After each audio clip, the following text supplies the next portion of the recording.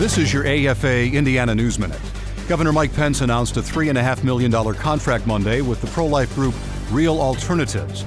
The stated purpose of the contract is to actively promote childbirth instead of abortion. The state signed a $1 million contract with the organization last year for a pilot program in northern Indiana. Pence cited that program's success in his decision to expand services statewide through next September. He called the move an important step for the health of women and families. Real Alternatives is bringing resources to existing pregnancy centers and adoption and social service agencies so more women can be served and fewer abortions chosen. The governor's office said services will include referrals and counseling for issues ranging from breastfeeding to sexual abuse and cover the period from pregnancy through 12 months after the baby is born. There's more online at afain.net.